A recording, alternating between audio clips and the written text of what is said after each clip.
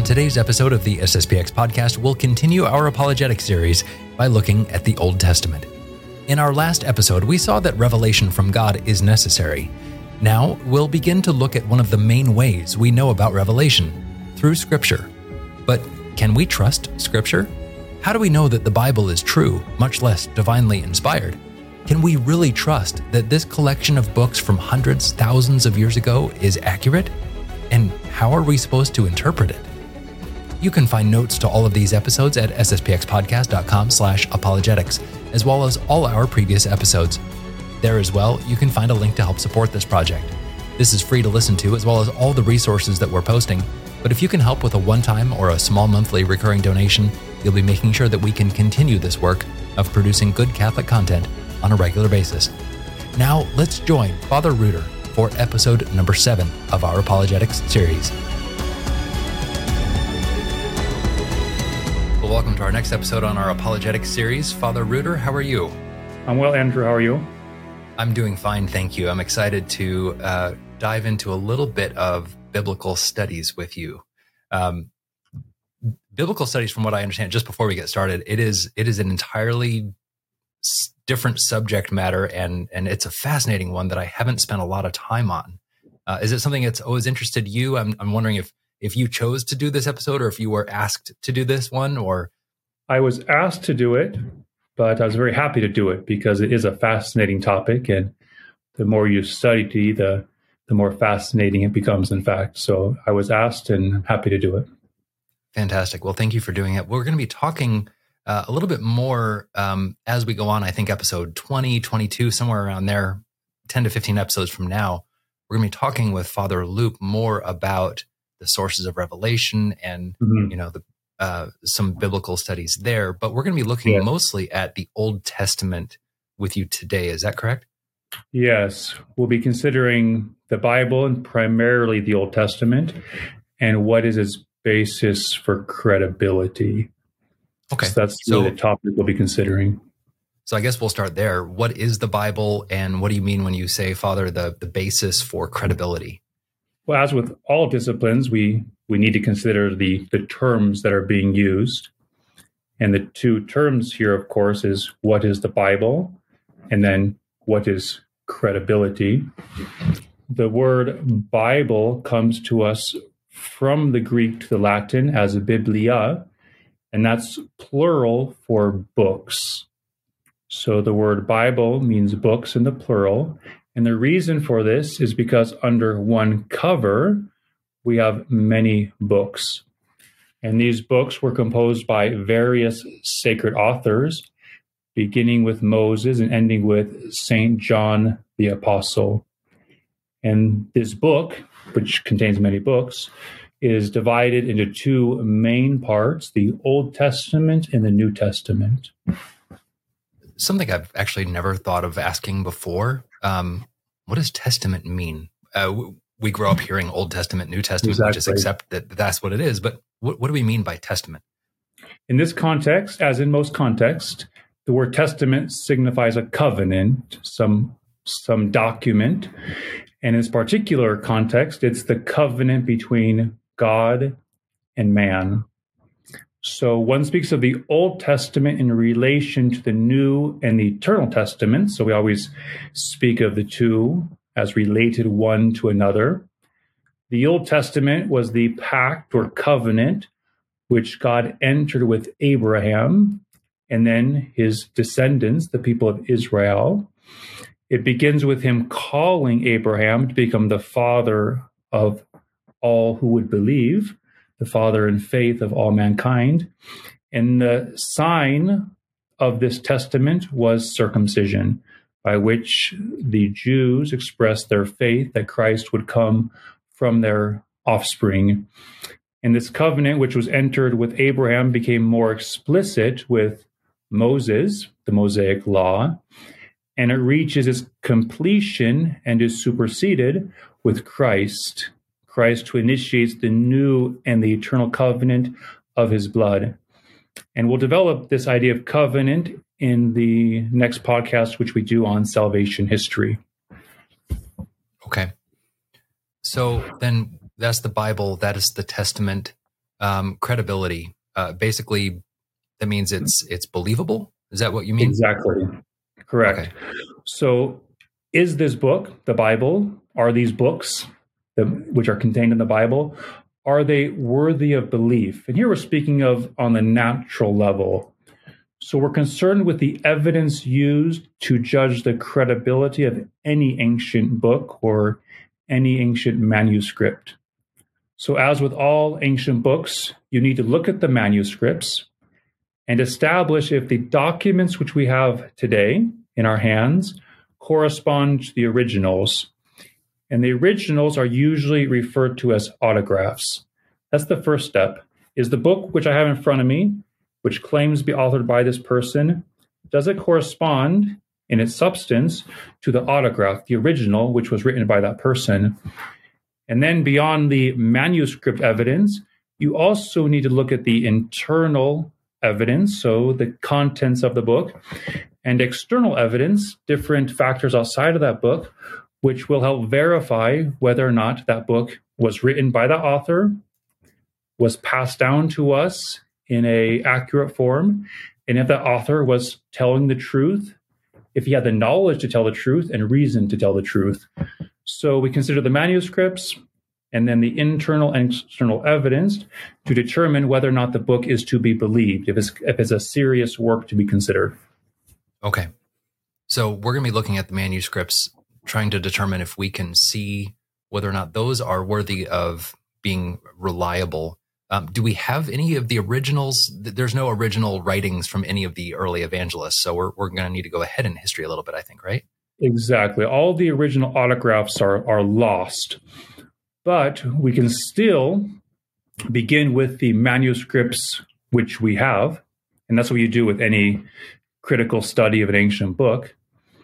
And you will observe that even though we have no original autographs, that there is a uniform and homogeneous tradition considering all the texts of the Old and New Testament. So we look at the manuscripts we have and we see this real uniform tradition and understanding of the ancient documents. So we're talking about these old manuscripts. What is the oldest one that we have, or the one that's furthest away from us currently? So as we mentioned, the original autographs, the original books are all lost to us. They're no longer extant for any book of the Bible. But the oldest partial manuscripts of any text are found among the Dead Sea Scrolls. So the Dead Sea Scrolls are the oldest copies of the text of any biblical book, and they're made of papyrus and parchment, which are these ancient means of writing things down, of keeping recorded history. We'll give a quote from a book which we'll quote quite frequently. It's A Catholic Introduction to the Bible, the Old Testament by John Bergsma and Brant Petrie. And a quote from them: of far greater interest to the textual scholars of the Old Testament are the Dead Sea Scrolls, the remains of an ancient Jewish library widely believed to belong to the group known as the Essenes, found in the caves at the northwest end of the Dead Sea in the late 1940s at a site called Qumran. The Dead Sea Scrolls provide our oldest copies of any portion of the scripture, including texts that date to the 2nd century BC. Copies of all of the undisputed books of the Old Testament were found among the Dead Sea Scrolls, except for Esther and Nehemiah. Fragmentary remains of about 1,000 scrolls were found in the caves of Qumran, of which 250 were copies of biblical books, almost all in Hebrew. And then we add to that most of the Dead Sea Scrolls were small copies or fragments, but it's worthy to note that the Isaiah scroll was found completely intact in these caves. So it was written over 1,000 years before any known manuscript of Isaiah. And this gives weighty evidence that the Bible was accurately preserved throughout the centuries. So this scroll was written down probably around 200 BC, maybe before. We know that Isaiah He composed his work around 700 BC. So it was written about 500 years after the original, preserved in this cave from sometime in the early first century, found in 1940. And it corresponds to the known books we have of Isaiah written, 1,000 years later. So it's very, very heavy evidence to show that the copyists, the scribes were very serious about preserving these ancient texts.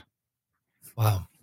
So even though we don't have a full, it's not like the Dead Sea Scrolls are just one complete copy of all the scriptures. It's we can piece together and say, all right, there's agreement in this, there's agreement in this. Exactly. As a dad, it's kind of like you want to find out what happened when the kids misbehaved. So you ask 2 or 3 of the kids and they all agree, okay, pretty good idea that's actually what happened. We're kind of doing the same thing here. It's a horrible analogy, but.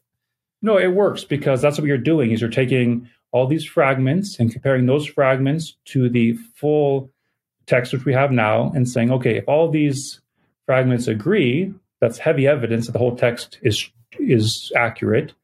And we note that about a third of the Hebrew biblical text found among the Dead Sea Scrolls correspond closely to the textual form of the Masoretic text, which we'll speak about later. 5% agree with the Greek Septuagint, and 5% with the Samaritan Pentateuch. And there's a large number of more free and unique readings in the other Dead Sea Scrolls. But we do see the primary 2 text traditions we'll consider, the Septuagint and the Masoretic texts, are confirmed by the Dead Sea Scrolls. Okay. So am I jumping ahead a little bit by asking you to define what Masoretic text means, if I'm pronouncing that correctly? That's correct. Masoretic text. No, that's a good question. We have to establish that because it gives very heavy evidence to the veracity, the credibility of the modern scriptures that we have.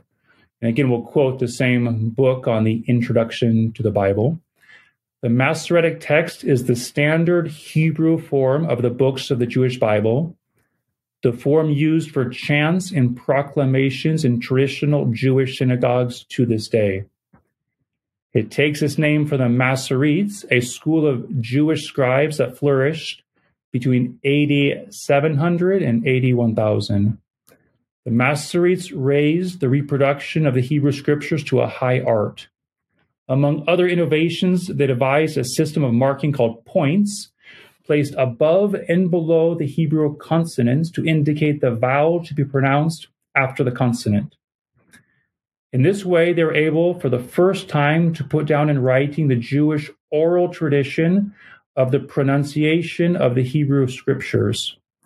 The Masoretes also introduced various quality control measures for the reproduction of manuscripts, such as painstakingly tabulating the exact number of words and letters in each biblical book, so that scribes could check their work and be certain they had not missed a single letter.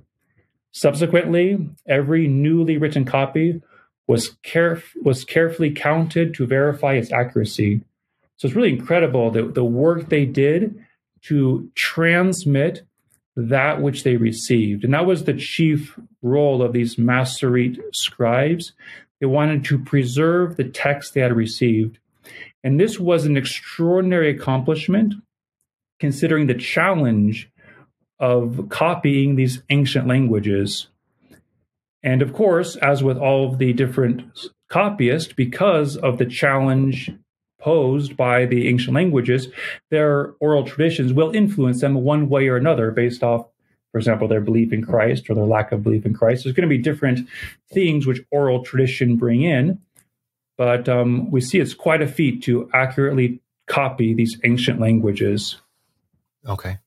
I just want to jump in on one thing you said, Father, and when you were saying that the scribes, the Masoretes, they were flourishing between AD 700 to 1000, not 8700. I just want to make sure for people who are listening that they understand that you were saying AD 700, not 8,700 years ago. Oh, yes. Sorry. AD 700 to AD 1000. Okay, because I heard that and I was like, oh, that's a long time ago. Okay. No, I apologize. From 700 no worries. to 300 okay. years. So Why was it difficult? So you're talking about the great care and consistency that they were trying to do in copying these manuscripts. Mm-hmm. Why was it so difficult? Why couldn't you just copy from one to the other? So the original language of a large majority of the Old Testament books is Hebrew, the ancestral language of the people of Israel. It is a Semitic language with certain features such as trilateral word roots, that is, words formed from a root consisting of three consonants. But two things make it difficult to accurately copy, especially without a strong oral tradition. One is the absence of true verbal tenses in Hebrew. And secondly, Hebrew has a paratactic syntax. That is, the logical relationship between words and phrases and clauses are often simply implied, rather than clearly indicating the hierarchical structure, as the Greek does, with a syntactical structure. So with the Hebrew, they put words and phrases next to each other, but there's not a logical flow in ideas in the Hebrew. So you have them next to each other, but that doesn't necessarily imply the relationship which we know thanks to the Greek syntactical structure. So the very nature of the ancient Hebrew language reveals the essential role of sacred tradition in ancient Judaism. So because ancient Hebrew was written without vowels, that's another thing to keep in mind. So we have no vowels, no true verbal sense, and we have a paratactic syntax. So those three things make it challenging. It was not possible just to interpret and copy the text accurately without first learning the oral tradition, which preserved that text throughout the centuries. And there is a theological significance in this, inasmuch as it demonstrates the reciprocal and complementary relationship that always existed between scripture and tradition. And this is true in ancient Judaism and in the Catholic faith today. There is a relationship between scripture and tradition. So the primary reason why it was difficult to preserve the text well was Hebrew has these elements which make it difficult to just copy unless you know the oral tradition. The other languages were Aramaic, which was the international language of the Near East from the 8th to 4th century, then Greek, which spread through the Mediterranean by the conquest of Alexander the Great in the 4th century. So Hebrew is difficult to copy without an oral tradition supporting it. Since this is an apologetics series, do you mind if I ask kind of a pointed devil's advocate question? And that is, since this was so difficult to, translate the written word with all of this different syntax, et cetera, how can we be sure that the copies were done properly? Is it because they did the study of the oral traditions, and by putting the written word and the oral traditions together, they were able to then accurately translate it into another language? Is that how they did it, or? So with the Masoretes, and we'll see that a bit later, so they had the manuscripts of their time, and they had oral tradition of what it was saying. And then they could easily put in the vowels and have the context. But I think a strong argument, which we'll see later, is that such great agreement between the Masoretic school and the Vulgate. And so you have two text traditions, one by a Catholic scholar, another by Jewish scholars, which in their essence are in agreement. And so that'll be a strong argument that different religious traditions, we can say in a certain sense, come up with substantially accurate or substantially corresponding documents. Okay. And again, like our previous example, if those two are in agreement, we have some decent certainty that the text that we have now is accurate. Yep. And it's going to make sense that when it comes to big questions, which we're not covering in this topic about the divinity of Christ, there's going to be differences. But then we step back and say, of course, there's going to be differences because, well, the Jews rejected that Christ was God and we accept he was God. So there's going to, of course, be some disagreements. We're not saying they're word for word, but we're saying that when you do a critical study of the text, you can see that they're, substantially intact. Okay. So we've been talking about these, we've been talking about the Dead Sea Scrolls. We've been talking about all these little fragments. And just as an aside, I just saw an article a few days ago that the study of the Dead Sea Scrolls and some of these other scrolls that are found the scholarship is still ongoing. I think scientists have discovered a way of, because these scrolls they're scrolls, they're in circles, right? And they can't undo them because they're just going to shatter. So they've developed ways to X-ray through the individual layers of the paper, papyrus, whatever, and actually be able to read what's inside without damaging the scroll. It's fascinating how they're able to do that. And you just see that even today, the care which is had to know what these documents say. So based off the fact that so many different traditions have such interest in these documents, and that, again, there is substantial agreement with the Dead Sea Scrolls with each other, it's very heavy evidence. Yeah. So again, these are all the fragments. These are all the incomplete bits of Scripture. From when can we find the oldest complete copy of the Jewish Bible, of the Old Testament? Okay. Yes. So the oldest complete copy of the Hebrew Bible of the Old Testament, which is accepted by the medieval Jews, is a codex.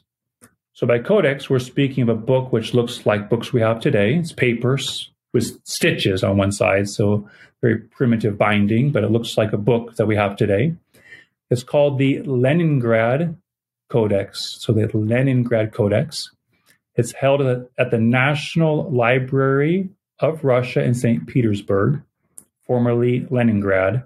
So these scrolls, these codexes, are always named after the place they were found or the place they reside. And so this Leningrad Codex is a complete copy of the Masoretic text, which was written in Galilee around AD 1000. Okay. Again, devil's advocate hat on here, Father. AD 1000, that's almost 2,000 years, 1,800 years from the time of the originals, if my math is right. Doesn't that bring in some doubt about the authenticity or the veracity of that text? Yes, 1,800, 1,300, depending on which books of the Old Bible we're speaking about. But you're right, it's a distance. But some important things here. All of the undisputed books of the Old Testament found in the current Bible, except the two which were absent in the caves of Qumran. So we can look at the manuscript of 1000 and find nearly all of those books in some limited form in the Dead Sea Scrolls. 1/3 of these biblical manuscripts in the Dead Sea Scrolls agree with the Masoretic text. And we have a full manuscript of the Old Testament from AD 1000, partial manuscripts written in the 2nd or 3rd century, found in 1940. And the fact there's such agreement between the two gives evidence that the rest of the Bible was likewise accurately passed on through copyists. It shows how serious the copyists were in accurately preserving the Bible. And we know that the Masoretes began writing in AD 700-ish. Okay. And so about 700 AD, the Dead Sea Scrolls had to be, put in these caves before the destruction of Jerusalem, which is 70 AD. So we do have about, 900 years between the Dead Sea Scrolls being written and the school of the Masoretes accurately copying that which they received. Okay. So obviously there were people who were copying the scriptures throughout that period. Do we know who they were, and do we know that they were doing it accurately? So we don't know who they were by name necessarily, but we know that the Bible was considered a sacred book for the Catholics and the Jews. And there was always copyists preserving the Bible. And we will see later on, we know who some of those people were, notably Jerome. But there was always people preserving the Bible. And the Masoretes of their time, as we can of our time, can compare the manuscripts which they had with other manuscripts from a different text tradition and see, again, substantial agreement. And the two we'll focus on here is the Targums, they're called, and the Vulgate.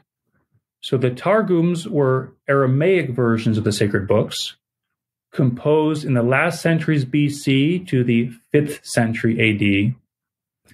And the context of these works, these manuscripts, was that starting in the 1st century BC, the scriptures were being read far outside of Palestine, and people did not know Hebrew. And a lot of people were speaking Aramaic.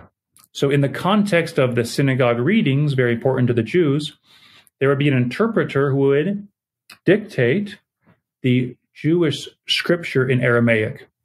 And at first it was forbidden to write it down, but then soon after they started having these sessions of dictating the Hebrew scriptures in Aramaic, they began to write it down. So in the synagogue context, they were very serious about accuracy. But unfortunately, these Targums were more of sermons, and therefore they often paraphrased what Scripture actually said, then added spiritual commentary. But still, as an outside source to the text tradition which we have, you can still see, again, this substantial unity, the same topic, the same truths being taught. And so that's one way to verify the texts which were received in the 7th century. But the state of the text is chiefly evidenced by the Vulgate version made by St. Jerome at the end of the 4th century and the beginning of the 5th century. So he followed the best Hebrew manuscripts of his time, and his occasional remarks on how a word was spelt or read enables us to arrive at a sure judgment of the text of the 4th century. So Jerome is using the best Hebrew that he can find, and he's making comments and putting asterisks about how the text was written at his time. And so that's important because now we can read Jerome's Vulgate and we can see what the text was like that he was copying from. And here we see that the consonant text of the manuscripts used by the Masoretes tallies in almost every respect with that of St. Jerome. So remember, the vowels were not originally written in the Hebrew, so there's going to be more room for error or disagreement with the vowels, but the consonants were written. So we look at the consonant text of the Masoretic school and that of Jerome, and we see agreement in nearly every respect. Very powerful. Also, we have Jerome in the Catholic tradition, and we have the Masoretes in the Jewish tradition, and still we have this great agreement between the two text traditions. Okay, so all throughout, as we move through history, through all this time, the people that are copying, transcribing, again, there may be some additions in terms of some spiritual reflections, etc., but the broad text is going to be very accurately transcribed across languages and cultures throughout time. Exactly. The subject matter, the original sense is being accurately transmitted. There's going to be corruptions and whatnot, and we'll see later. The reason Jerome was commissioned to do his work was because of so many corruptions. So there are corruptions, but because people were so intent on having accurate scripture, they constantly came back to the best text they had so as to rework it and try to keep it as close as possible to the original. Okay. The Dead Sea Scrolls that we've been talking about, again, those that are dating between the 3rd and the 2nd century BC, somewhere around there. Is there any other evidence out there that the Bible that we have today can be traced back to this time? Yes, the Greek Septuagint is very important. Okay. So when translating the Old Testament, scholars also consult the readings of the Septuagint, an ancient Greek translation of the Old Testament. According to the ancient Jewish writing known as the Letter of Aristeas, the Septuagint translation was begun when the Hellenistic king of Alexandria in Egypt, Ptolemy II, brought Jewish scribes from Jerusalem to Alexandria in order to translate the books from the original Hebrew into Greek for the library at Alexandria. And this is the 3rd century BC. This tradition is the origin of the name Septuagint, which in Greek just means 70. So after the 70 Jewish scholars were commissioned to make that translation, so King Ptolemy commissioned 70 Jewish scholars to make the translation. And it's said that he made them all work in separate areas and they came up with the same translation. That can't be verified, but that King Ptolemy II commissioned a Greek translation of the Pentateuch for his library is plausible, fits the known data, and seems to be the basis for calling the Greek version of the Old Testament the Septuagint. The translation of the Pentateuch was the first official translation to Greek and dates to about 250 BC, an authoritative translation of the whole Old Testament into Greek. So we do have the Septuagint, which is very weighty, and we consider that the ancient world considered it to be virtually inspired. Even the Jewish scholar Josephus, the historian, and Philo, the philosopher, regarded it as virtually inspired. St. Augustine likewise considered it as virtually inspired. And later we'll see a big battle between St. Augustine and St. Jerome, because St. Jerome is going back to the original Hebrew to make his new translation. And St. Augustine says, we have the Septuagint, which is so authoritative, we shouldn't ever move away from that. And we take note that the majority of the New Testament quotations, so when the New Testament quotes the Old Testament, most of those quotations are taken from the Septuagint. So we see that the apostles and the sacred authors of the New Testament were using the Septuagint version of the Old Testament. And for a great part of humanity, the Septuagint was the only form of the Old Testament which they knew because of the spread of Greek throughout the civilized world at the time. So the Septuagint is very, very important and is an authoritative source for the scriptures. A little bit off topic, but just a question that popped into my mind. Why would it be that the King Ptolemy in Egypt, even though he was Greek, why were they interested in Jewish texts? Were they practicing Jews, or were they just doing it as a matter of scholarship? There were Jews across the whole world and then in diaspora, so it was very typical. But in many cases, it was just scholarship. These books were really considered to be sacred. There was a long-standing understanding of how important they were. So having them in this great library, Alexandria, is a very important thing.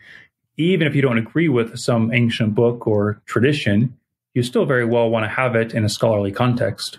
So. Sure. Okay. So for the Septuagint, do we have the original Septuagint, that was all collected at about 250 BC? Library of Alexandria didn't have a very good ending, so I'm presuming not. No. Exactly. The tragic ending of the library destroyed, of course, many ancient and important works. So what we do have is from the 4th century AD.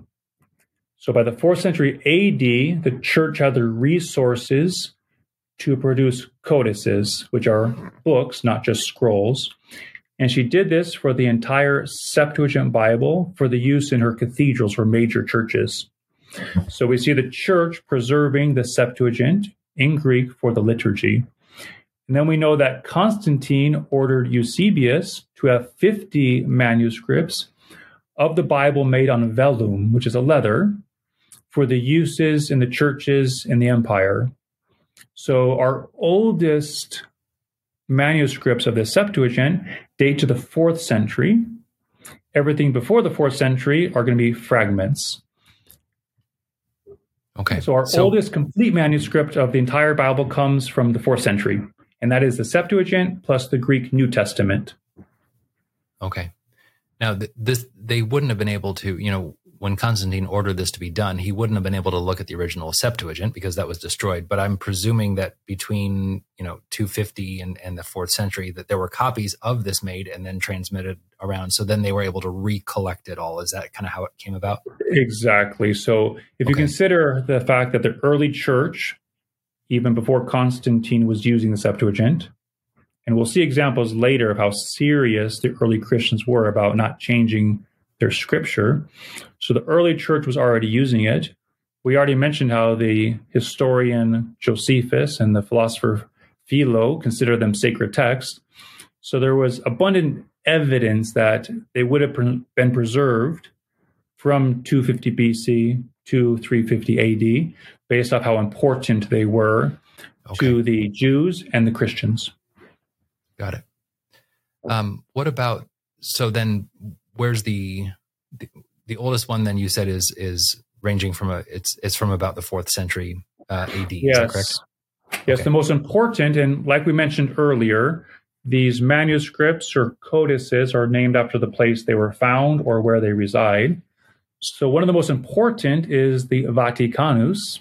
It's kept at the Vatican in the museum, in the archives. It's the best manuscript of the complete Greek Bible. The Old Testament Septuagint, stored in the Vatican libraries, and it also has the New Testament in Greek. It dates to the 4th century AD. So very likely one of these copies made by Constantine, but if not made by him, made by somebody. So sometime in the 300s is when it's dated. Then we have the Alexandrinus, also an excellent Greek Bible from Alexandria.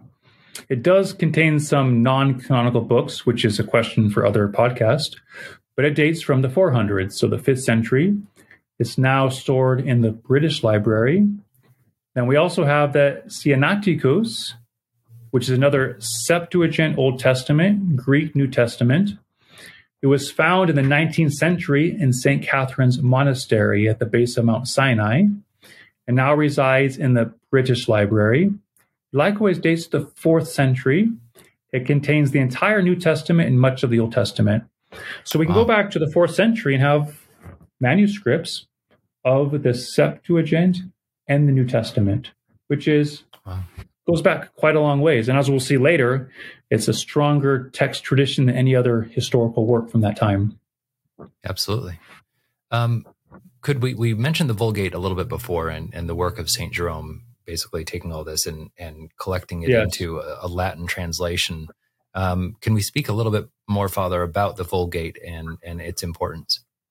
Yes, it's really of the utmost importance. So the Bible was first translated from the Greek to the Latin, probably in the middle of the 2nd century. So 150, somewhere in there. We don't have exact timeline there. It was called the Itala. And so the original Septuagint translated to Latin for the Roman Empire. But due to inexperienced copyists and carelessness, whatever the reason, those texts were quickly corrupted. So much so that Jerome stated that there were as many versions as copies. And that was used in the early liturgy in the church. So Pope Damascus, with his great care to preserve the Word of God, he asked Jerome to revise the Psalms and the New Testament and to bring them back into agreement with the Septuagint, because the Septuagint was considered a very authoritative copy of the Scripture. Even the apostles and New Testament authors would quote the Septuagint. The reason the Pope insisted on doing the Psalms and the New Testament was because of the place of prominence they played in the liturgy. Mm-hmm. Keep in mind, when the church was canonizing the scriptures, as is a different topic, she was basically saying, these are the scriptures worthy of being read and prayed in liturgical setting.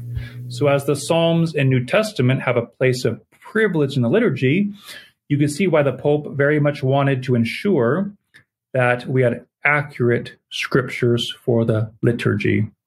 And so Jerome set about doing this.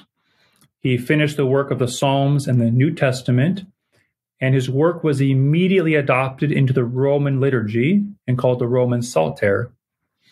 In spite of the fact that Rome accepted the new translation of Jerome, the people were reluctant since they had many of the old Latin versions memorized by heart. So again, it's evidence that throughout time, whether it be the Jewish tradition of the Old Testament or the Catholic tradition of the New Testament, that the faithful in the synagogues or the churches knew their scripture well. You know, they didn't have an iPhone and just listened to it or read off the iPhone. They listened to it in a liturgical setting. They memorized it. They loved it, and they didn't want to see it change. So the early Christians had a hard time with Jerome's new translation. And Jerome himself wasn't satisfied with his first edition. It wasn't rigorous enough in his mind. So then in 385, he went to live in a cave in Bethlehem to study Scripture and perfect his work. Then he worked on a second edition of the Psalms and New Testament, and he based this version to a great extent off the Hexapla of Origen, which at that time was preserved in the library of Caesarea. And the Hexapla is important because it means, first of all, sixfold. So Origen took different versions of the Hebrew Bible and the Greek Bible and the Septuagint, and he put six basically columns in the way he could with scrolls. And he really did some serious critical analysis of the different texts to preserve the original meaning, a word-for-word comparison of six different versions of the Bible. And Jerome had access to this. Unfortunately, this book has been destroyed, so we have little fragments. So we know it existed, we have fragments. But the fact that Jerome could work from such a document shows that he had access to things which are lost today, which gives him even greater credibility as a scripture scholar. That was his second version, but he wasn't content with that because Origen had many problems, as Jerome himself points out.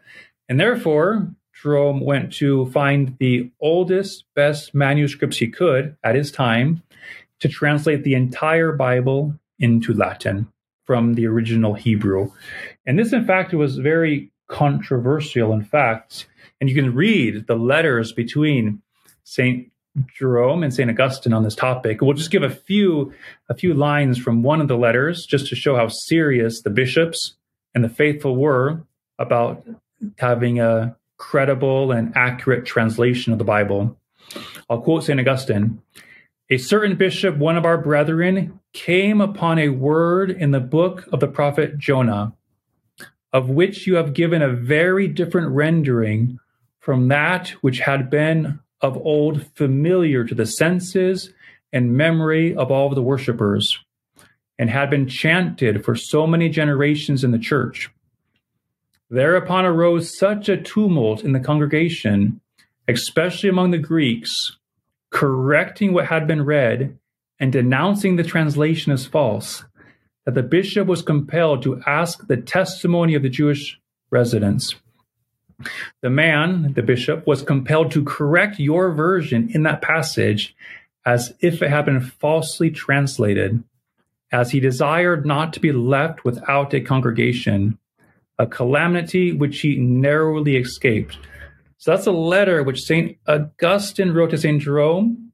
And in the other letters, which you can read, he was very critical. Why are you going back to the original Hebrew when the Septuagint is so established, so respected, and so true? But then Jerome points out in his responses that, we have to go back to the best documents we have and then give the most accurate translation we can. So Jerome very much defended his work, which St. Augustine didn't like. Finally, St. Augustine wrote to him and said, just send me the best translation of the Septuagint that I can get. He didn't want the new translation of Jerome. But the word that causes great tumult, this great controversy, was what kind of plant was referenced in the book of Jonah, chapter 4, verse 6, when it was said, so the Lord appointed a plant and it grew up over Jonah. And scholars still don't know what kind of plant was indicated in the original. But the fact that early Christians were so used to one type of plant, one word, that they caused this huge rebellion almost because St. Jerome changed that one word is strong evidence that the people were not going to let the scripture be changed very easily. Wow, that's fascinating. Liturgy wars, nothing new. Yes. Yes, you see, and even today, if we read a version of the scripture from the pulpit, which is heterodox, the people know right away, and they're very upset. And we can finish a little note on St. Jerome is, so he translated most of the biblical books directly from the Hebrew, and he did his best to procure the most complete copies he could. On one hand, this makes his translation very worthy of consultation, as an important witness to the ancient manuscripts available to him in his day. So basically, going to Jerome tells us the state of the manuscripts at his time because of how much work he did to accurately translate them. So that's very important.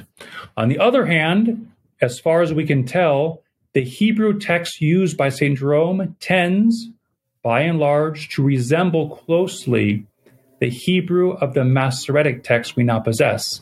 So again, as we mentioned, two different text traditions, the Masoretes, the Masoretic text, and Jerome, but the evidence indicates that they were working from the same manuscripts.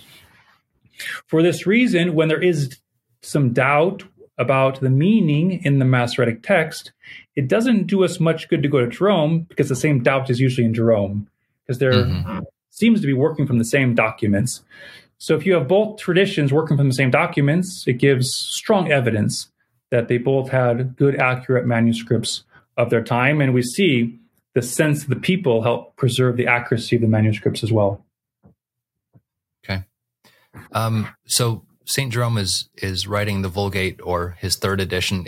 He reminds me of almost every author who I know, never satisfied, always making changes up until the last second before it's published. Exactly. But do we have that original version written in the hand of St. Jerome? Or no? If we don't, how far back can we go? So we have about 8,000 manuscripts of the Vulgate still in existence, which is good.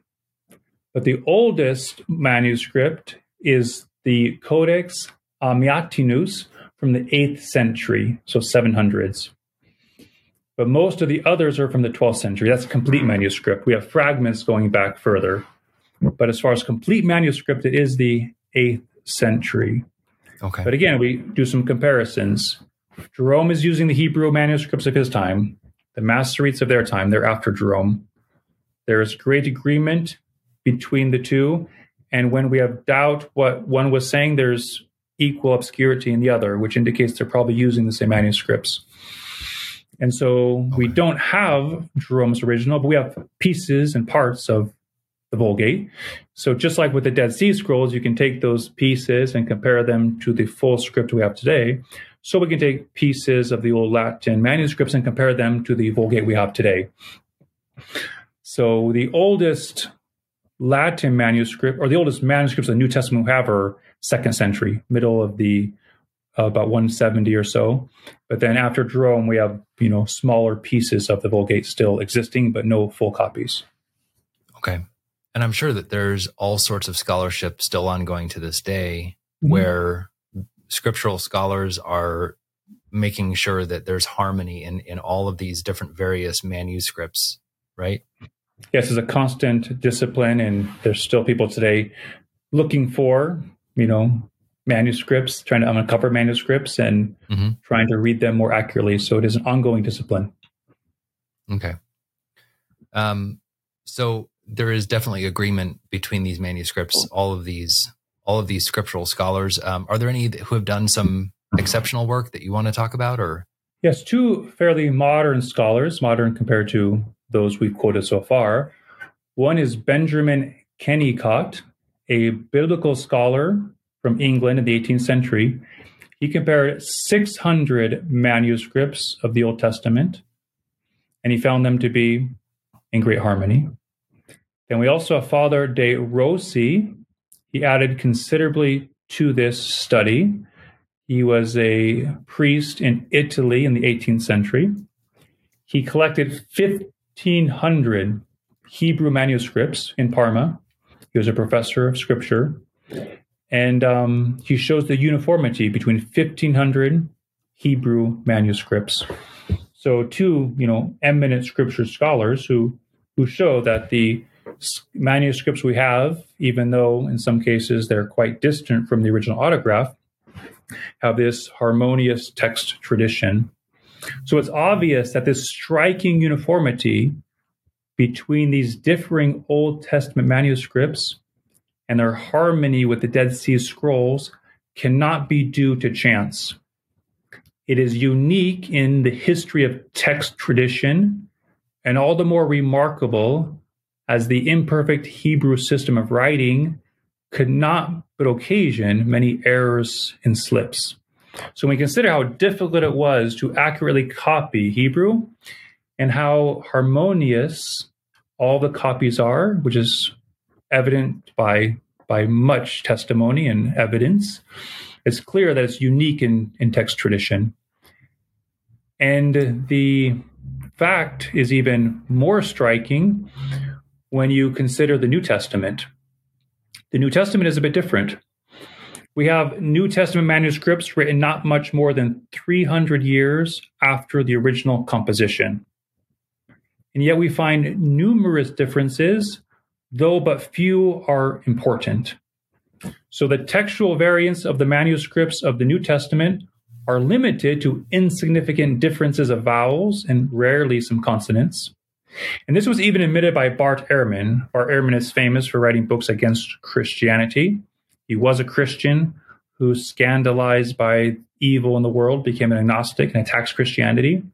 But he even wrote that the essential Christian belief is not affected by the textual variants of the manuscript tradition in the New Testament.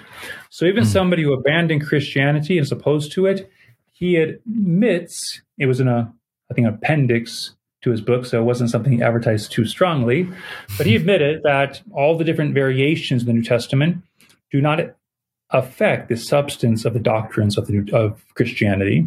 And then Craig Bloomberg, a New Testament scholar, stated only about 0.1% of the variations are interesting enough even to make a footnote in most English translations. So you note that the New Testament has more variations than the Old Testament. And part of that reason is we have just so many manuscripts of the New Testament.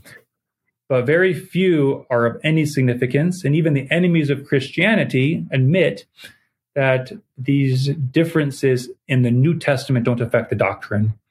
And then Craig Bloomberg notes that it's too bad that Bart Ehrman does not make the admission that the variations in manuscripts don't affect Christian doctrine in a more obvious place rather than an appendix to his book after he spent the book criticizing Christianity.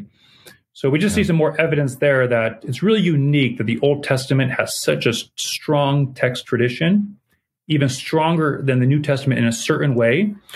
But the New Testament, the variations still don't affect the doctrine of Christianity. Right. There's nothing in there that says that our Lord got married or, something crazy like that. There's no variations of that nature. It's more just tiny details, small words and phrases here and there. Exactly. Now, of course, a whole different topic would be text intentionally corrupted to support heresy, things like that. Right. But as far as authentic manuscripts within the tradition of just copying what was received, there's no such things, correct? Okay. So we've been talking about, and you've mentioned in the past, this complete manuscript of the New Testament that we have from the 4th century. But are there any fragments or bits and pieces of the New Testament that date even earlier than that? Yes, there's many fragments from the 2nd and 3rd century, which is within 1 century of the lost autographs. The earliest fragment which I found was St. John's Gospel on papyrus, which is dated to AD 150, which is probably 70 some years after he wrote the Gospel. And it's a fragment from the right before the Passion of Christ. So yes, there's lots of fragments like this. And again, you take all these fragments, you collect them, you compare them to the full manuscripts, and you see this that they confirm one another, which is very strong evidence. So in summary, there are thousands more New Testament Greek manuscripts than any other ancient writing. And there's great internal consistency. I quote one source which said that of the New Testament manuscripts, there's 99.5% textual purity, which means all the variations are a question of grammar and vowels, maybe some syntax, but nothing which affects our core beliefs. In addition, there are over 19,000 copies in the Syriac, Latin, Coptic, and Aramaic languages. So the total supporting New Testament manuscripts is over 24,000. Of course, many are fragments, span over some centuries, but immense evidence of both the Old and the New Testament that it's a credible book. Wow. There are a lot of copies, to put it mildly, of the New Testament floating around. You just mentioned 19,000 copies in this. And again, some of those are little pieces, but yep. Right. Is there any other book, any other secular ancient work, the works of Homer or Josephus's histories or anything like that? Are there any other ancient books that compare in volume and being so carefully transcribed? Not in volume, no, and not even in chain of custody, I would say, as far as having little pieces throughout the centuries, and which is an important element, that with the scripture, we can go back and find at least little pieces throughout all the centuries. That's not the same for many other texts. And I'll consider a few different works here which are important. So the history of the Greek historian Herodotus, who is called the father of history. So very important history of Greece and the wars between Persia and Greece. And again, the father of history, sometime in the 5th century BC. And the oldest fragment we have from his histories is the 1st century AD, so 500 years after they were composed. But the earliest complete copy is the 10th century AD, which is the same time as the Codex of Leningrad, 1400 years after it was composed, and not nearly as many pieces in between. So we see that we take his history very seriously. Scholars study it to understand Greece and the war between the Persians and the Greeks. But there's a much weaker history of preserving the text. We know it was preserved because people care about history, but the same evidence is not there. Tacitus, so about 100 AD, a great Roman historian, who does speak about Christ and Pontius Pilate. He's an important historian. So he's writing in around 100 AD. And the first copies we have of his histories of Rome, the Annals, is 1000 AD. So the same as the first complete copy of the Jewish Bible, but much after the copies we have of the Septuagint.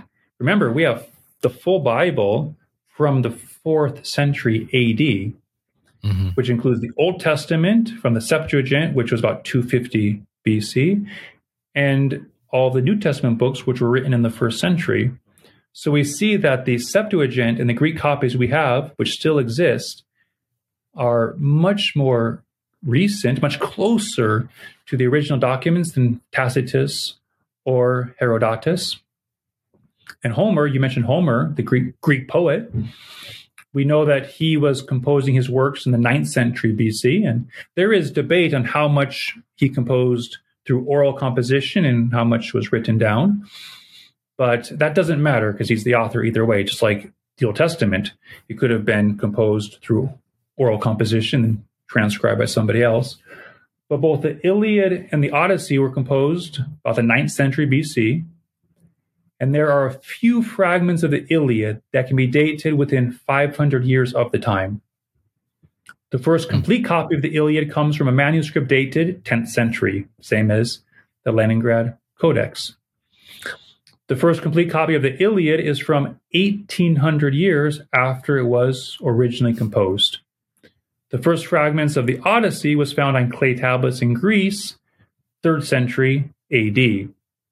So we see, again, it's not uncommon in the history of manuscripts to have these long gaps in time, and we trust the people to a great extent are accurately transcribing that which they received because they considered Homer a great master, or Tacitus a great master. Well, how much more so with the Jews and Catholics who considered that and believe rightfully that God is the author of Scripture. So not only do we have more manuscripts, multiple sources all confirming one another, but we also have that underlying knowledge that the Jews and the Christians consider God to be the author of the sacred books, and therefore a very serious thing if they intentionally corrupt the book. Yeah. We've been talking for the last, just about an hour or so about the credibility just based on lineage and based on provenance of the texts. Mm-hmm. But one thing that I always find fascinating is that external evidence, archaeological evidence, which archaeology as a thing didn't even really start until about the 1800s. Mm-hmm. But there's a lot of archaeological evidence that proves things that were in the scripture that were previously unknown before these archaeological discoveries. Is that right? Exactly. And there's two archaeologists which really are really important, I think, in this discussion. The first is William Albright. So he became known to the public in 1948 for his role in authenticating the Dead Sea Scrolls. But he made his scholarly reputation as a leading theorist and practitioner in biblical archaeology. So looking at the Bible, looking at archaeology, and seeing what parts of the Bible can be authenticated by archaeological discoveries. So we'll quote him now. The spades of the archaeologists have uncovered innumerable facts that confirm the scripture. More than 25,000 sites have been discovered that pertain to the Bible. Records of tens of thousands of individuals and events have been found. The most recent and continuing testimony of archaeology, like all such testimony that has gone before, is definitely and uniformly favorable to the scripture at its face value, rather than to the scripture as reconstructed by critics. So Dr. William Albright says, there can be no doubt that archaeology has confirmed the substantial historicity of the Old Testament tradition. So a very powerful testimony when you see the evidence he presents that archaeology supports the history recounted in the Old Testament. And speaking of archaeology, the other archaeologist worthy of mention is Sir William Ramsay. He actually set out to discredit Luke, of course, the New Testament evangelist, who authored the Gospel of Luke and the Acts of the Apostles. He set out to disprove these documents to show that Luke was not a true historian and the scriptures were fables or inventions. And after 20 years of investigation, that's a pretty serious investigation, going throughout the ancient world where St. Luke had recorded events, he converted to Christianity. And he stated that Luke should be placed along with the very greatest of historians. You may press the words of Luke in a degree beyond any other historians, and they stand against the keenest scrutiny and the hardest treatment. So you look at the Acts of the Apostles, you look at the Gospel of Luke, you go to the places, and you see that you can press his words against the reality, the history, and they're found accurate, which means he knew these places, and he accurately recorded that which he saw. So we look at the manuscript evidence, it's profound. Archaeological evidence that likewise supports that the authors of the scriptures knew what they were talking about and were telling the truth. Wow. That is really fascinating. And I love this topic so much. Good. This isn't in the notes, Father, and so we can cut this out if you want, or if you don't want to chat about it. Okay. The popular Bible that is used by most traditional Catholics is the Douay-Rheims Bible. Mm-hmm. That is an English translation, and that comes directly from the Latin Vulgate. Is that correct? Yes. English translation of the Vulgate, yes. Okay. I just picked up a copy also of the Knox Bible, named for Father Knox. And I thought it was interesting because he did, again, a translation from the Vulgate, but he also went back to some of the Hebrew texts, and he went back to some of the Greek texts. He was a scholar in those languages. And he did some translations, not to make things different, obviously, but to help clarify even from the Vulgate as well. So, and that was just 50 years ago, 60 years ago, he did that. Exactly. So there's all of this work that's still being done, very good work that's still being done. Yeah. Monsignor Knox did a wonderful job. And he also writes in English, which is more accessible than the Douay-Rheims. Douay-Rheims was, written in a much older English, so it's difficult for people. And Monsignor Knox was a Catholic with a great sense of the faith, a great knowledge of the ancient languages. And of course, he's going to be limited by the manuscripts he can find because he doesn't have he did not have the manuscripts Jerome had. But he still was able to shed much light on the scripture by using the Vulgate and other sources. Right.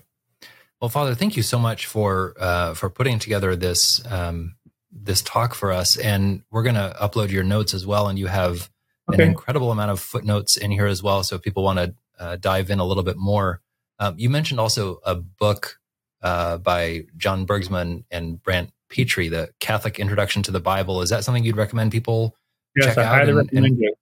And I probably forgot to quote as much as I should have. So there are many paragraphs which I took from that book. So it's really worth reading. It's scholarly. It's a bit heavy in places, but you could at least start with The Case for Jesus by the same author. It's an excellent introduction into the New Testament by the same author, which is very good. And it helps us show through internal and external evidence that the New Testament is written by the sacred authors, is worthy of belief, and that Christ claimed to be God in the Gospels. So that's a very good book as well. Okay, very good. Well, I'm going to put some notes in the text that people can download from sspxpodcast.com. We may put it in the show notes as well, but just download the text that Father's put together, and there's some links there for those. But again, Father, thank you so much. It was fascinating and helps us to appreciate the Bible even more than we already do. Great. Well, my pleasure. Thank you. All right. Thanks for listening to this episode of the Apologetics series on the SSPX podcast and on our YouTube page. Please consider subscribing to the YouTube account and the podcast on Apple Podcasts, Stitcher, or wherever fine podcasts are found. And please consider leaving a rating or a review on this podcast. This will help to make sure more people can find this podcast and discover the beauty and the truth of traditional Catholicism. Until next time, thank you for joining us, and God bless you.